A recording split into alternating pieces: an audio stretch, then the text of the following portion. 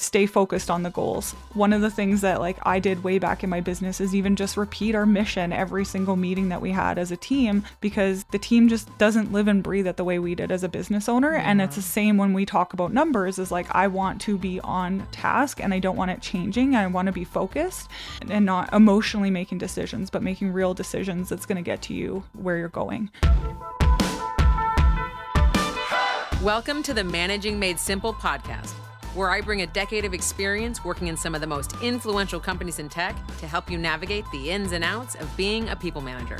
From conflicts to feedback to delegating and more, we will leave no stone unturned when it comes to what makes us love managing, kind of hate it, and everything in between. Doesn't matter if you're a new manager looking for some tips or a seasoned manager looking to up their game, everyone is welcome to hang out with Managing Made Simple. Let's go. As a team leader or business owner, you're no stranger to wrestling with some of the toughest situations that come up as a manager. But sometimes you need a little bit more support, and you don't have the time to spend researching on the internet or taking a bunch of canned trainings. That is why I am so excited to share the Managing Made Simple Hub, your one-stop shop to everything you need to be a great manager. The Hub is an interactive community offering a monthly live Q&A Ask Me Anything call where you can bring up anything that's top of mind, along with curated resources and tools, monthly challenges, exclusive discounts on my services, and conversations with experts. Best thing is, there's no long-term commitment and you can hop in and out anytime. Sign up today at leahgarvin.com/hub, and I cannot wait to see you in our next live Q&A session. Welcome back to the show. I am so excited to have Staci Millard with me today. Staci is a fractional CFO and business mentor for entrepreneurs who want to leave behind survival mode mentality and thrive in their small businesses. She grew and sold her first seven-figure business before she was 35 while raising her two daughters.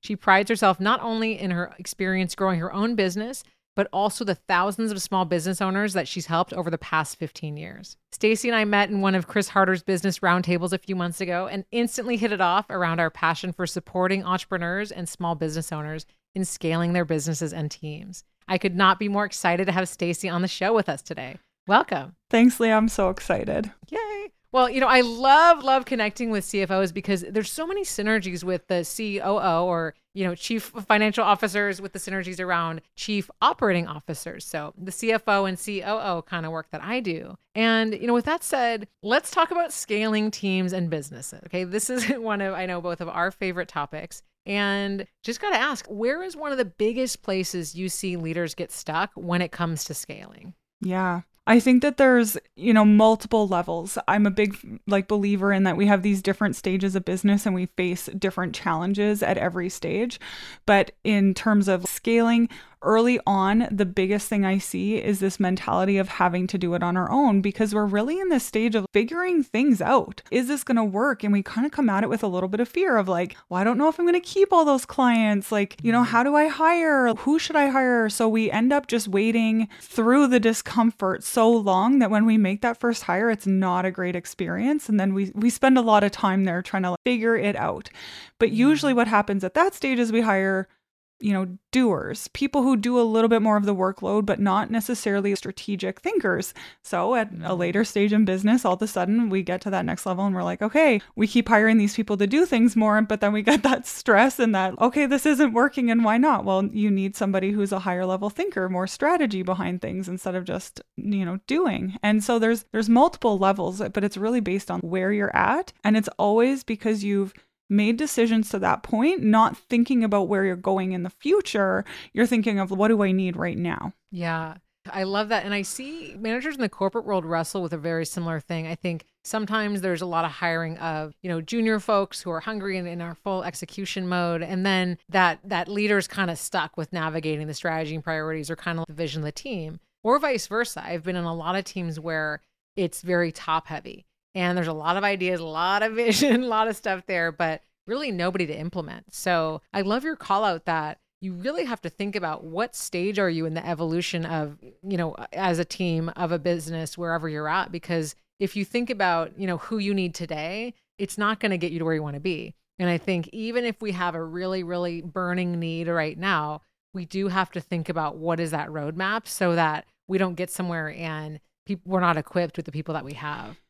The other thing that I'd like to point out is that I see sometimes where we're almost 100 steps ahead of where we're going, where we're like, we're a 6-figure business and we're like, okay, we're going to be 7, but I mean low 6 and 7. There's a big difference in between. Yeah. So we're like, well, I want to be a 7-figure business. I'm going to hire this manager. I'm going to use all my extra cash to do that. And then there's almost nothing for them to do. And then it doesn't work out because you can't utilize their skills at that level. So really we're needing to think a few steps ahead, not blocks ahead.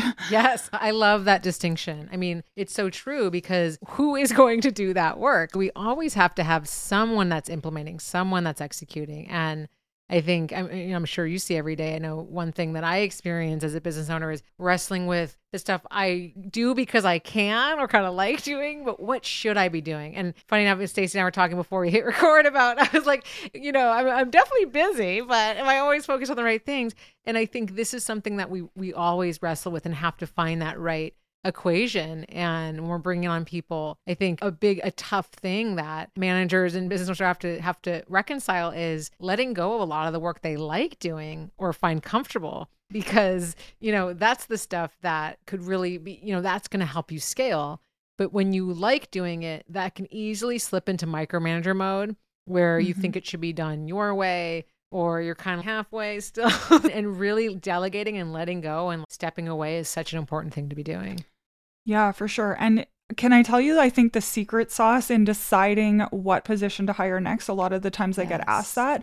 I love the concept of painting a very vivid vision of what your business will look like at the stage that you're dreaming of. So if I pick something that's 3-4 steps ahead of where I'm at now, creating the vision of what that looks like. So something as simple as closing your eyes, imagining what the day-to-day looks like, getting into the weeds of, okay, who's doing what, who's handling what, and then I apply numbers to it. So that's where I love coming at things from a financial standpoint, because usually we forget the numbers. So we're like, okay, that's what it looks like. That's great. That's going to be off my plate. I'm not going to have to do this anymore. We're going to grow. It's all going to be fantastic.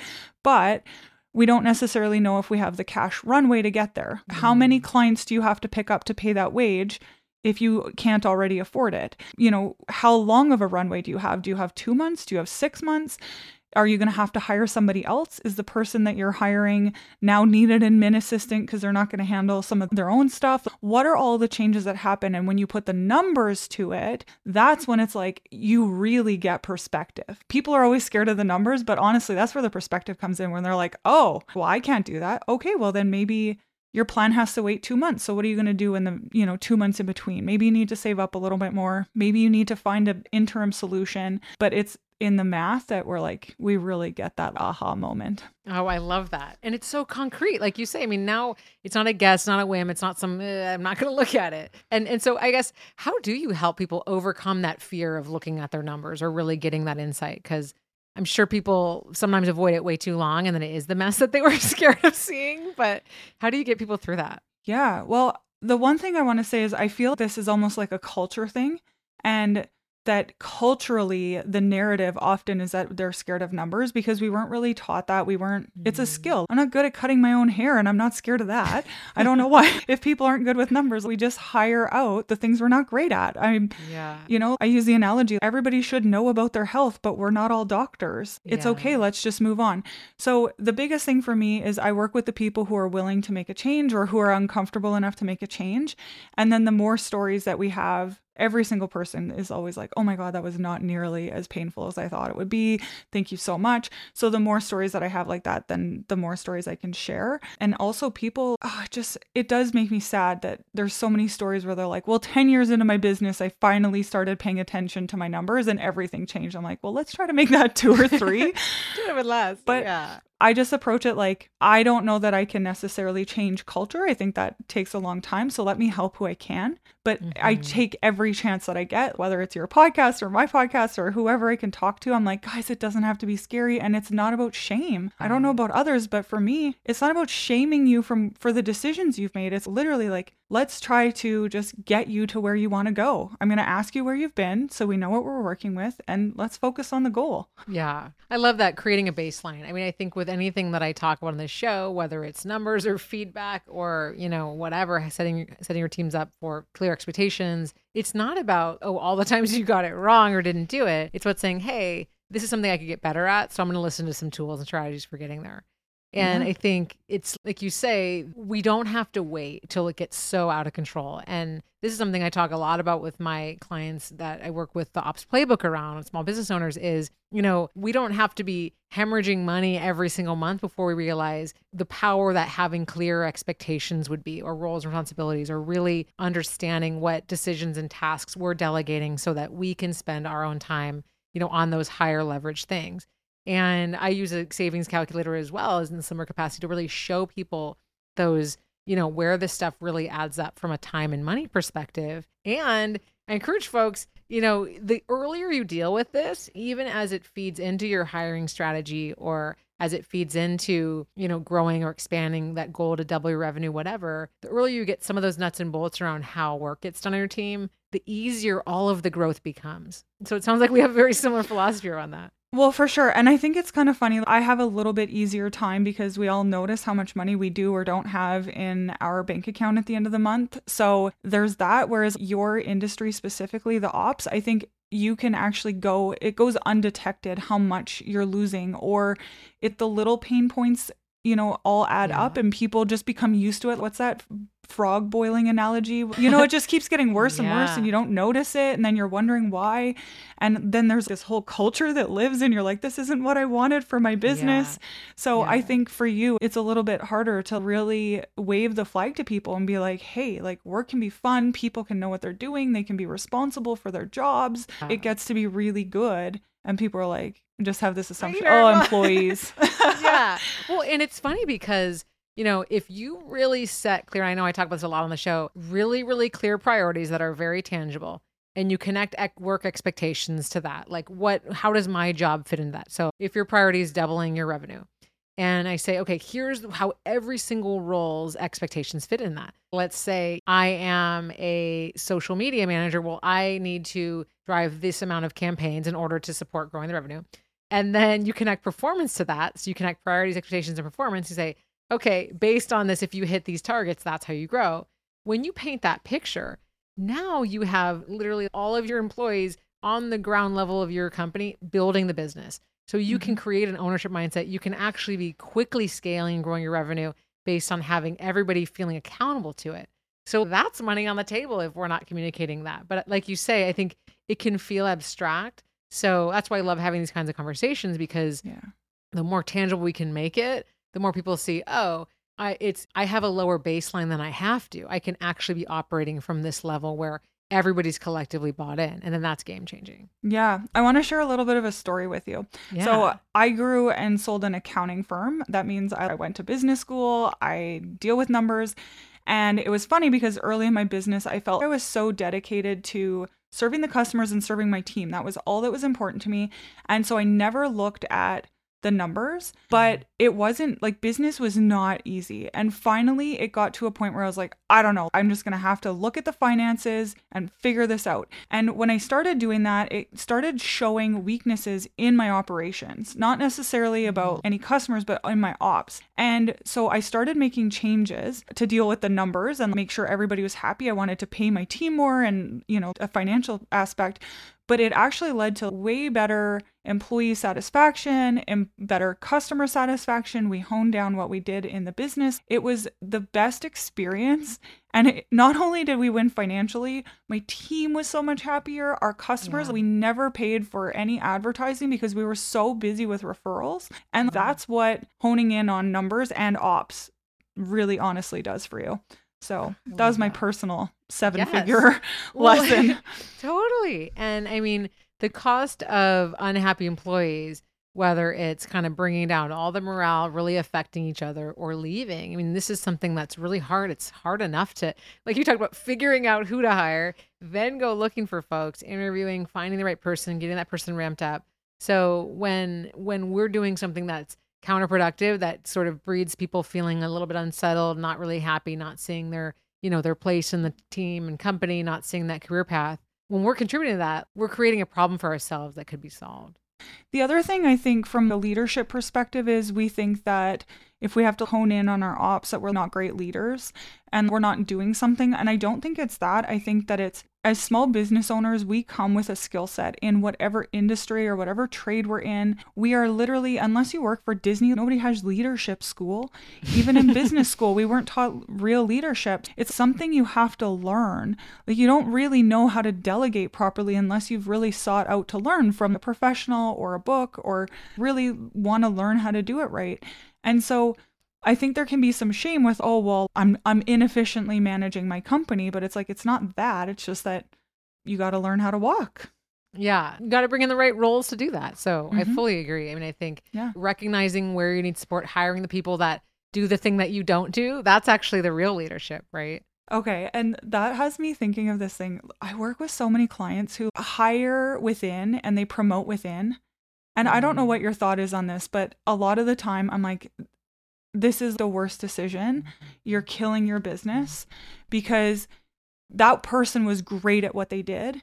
And then now you're promoting them, but they're not really a manager. They were really good at producing. So now you've lost that really good producer and revenue generation. And now you've got somebody who's so good, and you're going to lose them in their business because they're not happy.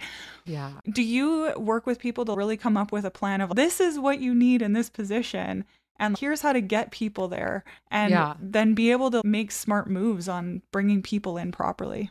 Absolutely. And this is an issue that really exists in the corporate world. I think a lot of, Gallup data shows that the two biggest reasons people become managers is tenure in their role and, and seniority, not because they wanted to be a manager or were good at it or were trained.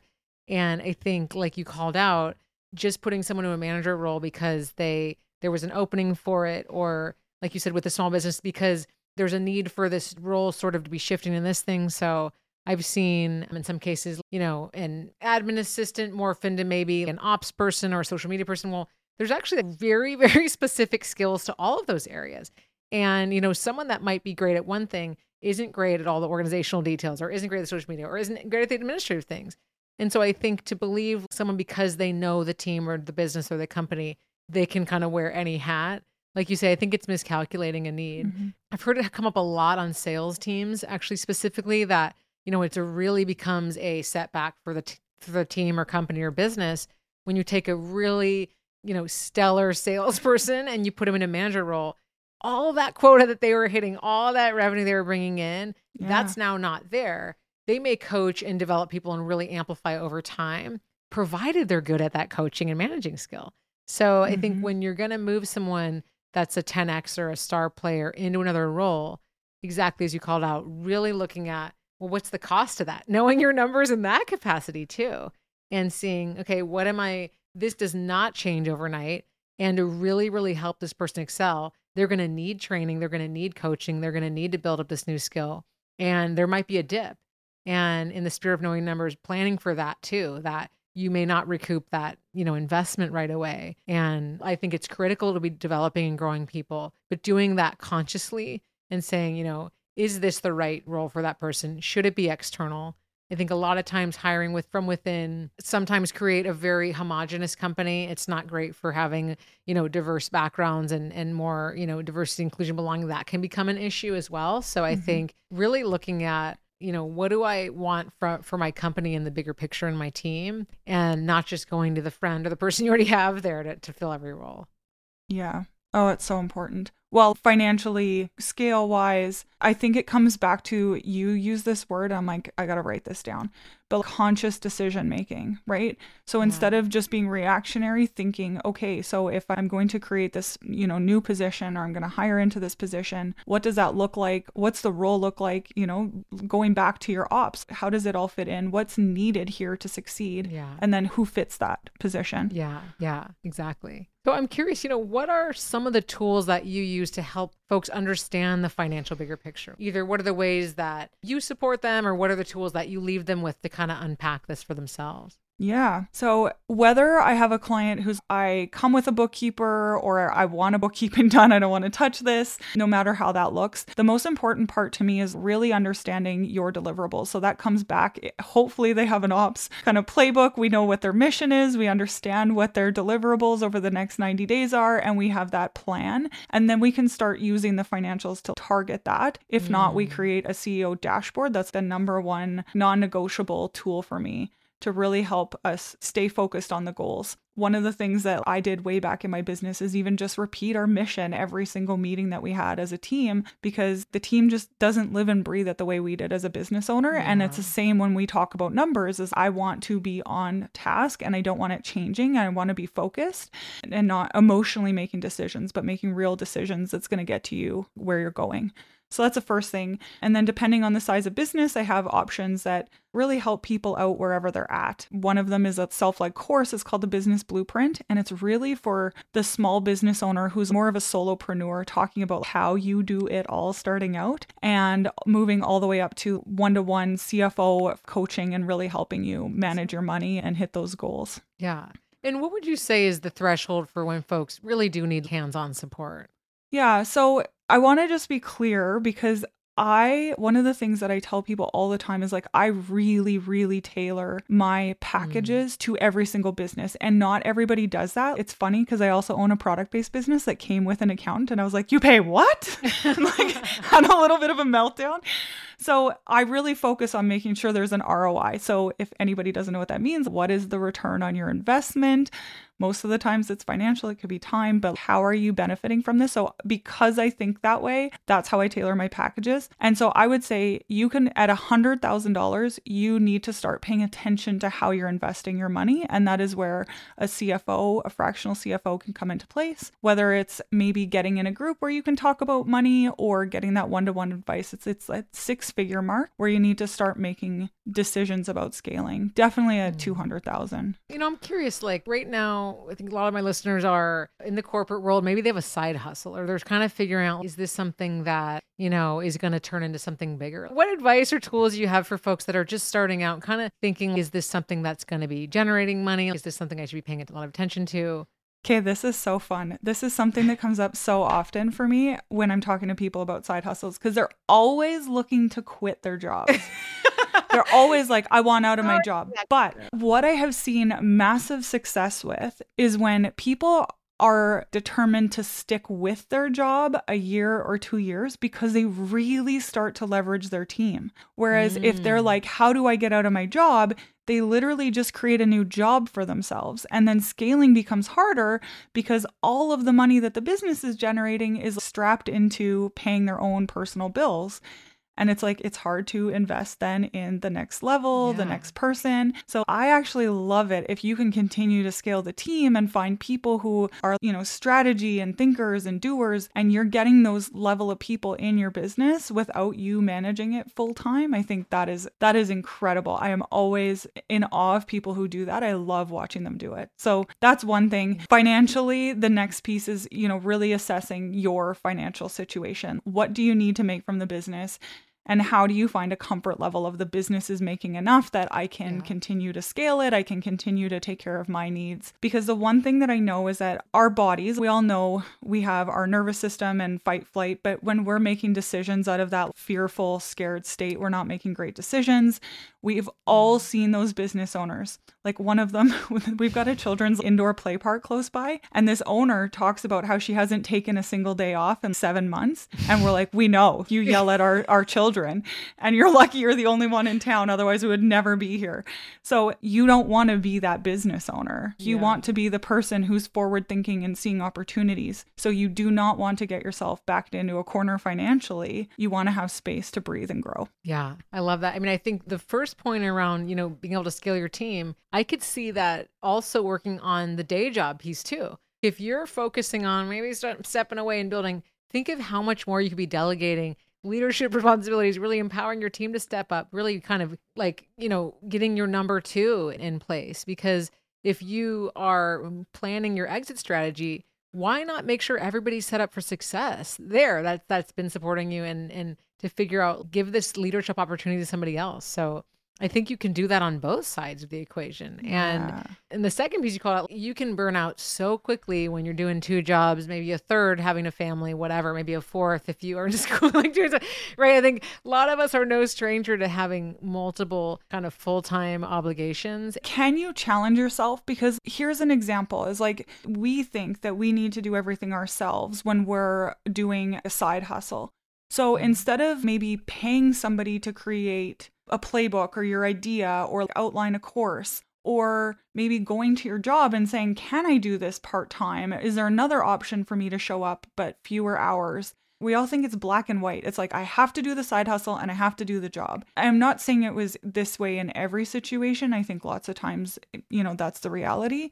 But I think we miss the fact that we don't challenge, well, what if? Could there be another option? And we think that's it. Yeah. I'm in this job or I'm not. I agree. And I think you're calling out investing in the support, investing in experts, in setting boundaries in either place. And I think a lot of times we don't even think that's an option. And we're like, well, yeah, of course I have to wake up at 4 a.m. and do this for 3 hours and then do it all night. Like, what else? I think that's true. We haven't sort of expanded to the infinite possibilities. Maybe we did narrow down and yes right now because of financial, whatever else. But I do wonder, I know for me, I didn't think that I could, sort of have a team at the outset of leaving the corporate world and have that. And yet, there was a lot of stuff that could have easily been outsourced, from social media to my website development, a lot of stuff but you're right. I think we can get in this trap of it's this or that and not start to get creative with the ways that could make it a lot easier. And I'm sure, as you've seen, scale way, way faster when we're not just kind of struggling through tasks and responsibilities we don't actually know how to do or are good at. Yeah, and the reality as well, the first couple years in business, we're doing so much learning. So I don't necessarily know that being full-time in the business speeds up that learning. I think it's just like you kind of need a couple years if you're actually dedicated to doing it. So it's like, I don't know, I kind of like the idea of not being as like when you have team, they're giving you feedback. When you're not as financially committed, you're maybe looking at different options. Like there's so much advantage that you could get from it. I never did things that way. So don't get me wrong. I've seen it all the ways. I just think that there could be a lot of value in it. So if you're thinking, should I quit my day job? I just want to say, maybe expand your horizons of what it could look like. Yeah, I love that. So as we start to wrap up, I'd love to hear, something you're working on that you're excited to share with our listeners. Yeah. Oh, there's so many things. I am very excited about bringing Profit on Purpose back. That'll be coming in the fall. It really is a course that also includes one-on-one time. So trying to maximize everybody's dollars and really teach you about how to use your financials to understand how your business makes money and how you can use that to scale. So that is something I'm really excited about. And one of the other things I'd love to add is if you're buying courses right now, my biggest motto is you would never invest in a university course without access to the professor. It's one of the worst investments I see businesses making is access to courses that have no access to the person teaching it. And you're really relying on yourself to learn. So if you're interested in learning, get something that also includes some one-on-one time with people. I love that. Okay. Great piece of advice. And anything you want to leave folks with before we wrap? Really want to stress the point we talked about at the start that money does not have to be hard. I understand the scariness and the way that our culture looks at it, but I can tell you that everybody, once they really dive into the financial aspect, you can see how even our conversation about ops really could also tie into the financial piece. And when you start using those numbers, it really gives you this just clear picture of where you are. So if you've had any fear, I really encourage you to just take the dive, jump in, and I promise you it's not nearly as scary as you think. Awesome. Well, perfect place to wrap up. I will include your information and everything you talked about in the show notes. And thank you so much for being here today. Thanks, Leah. That's all I have for today. Thank you so much for tuning in to the Managing Made Simple podcast, where my goal is to demystify the job of people management so that together we can make the workplace somewhere everyone can thrive. I always love to hear from you, so please reach out at leahgarvin.com or message me on LinkedIn. See you next time.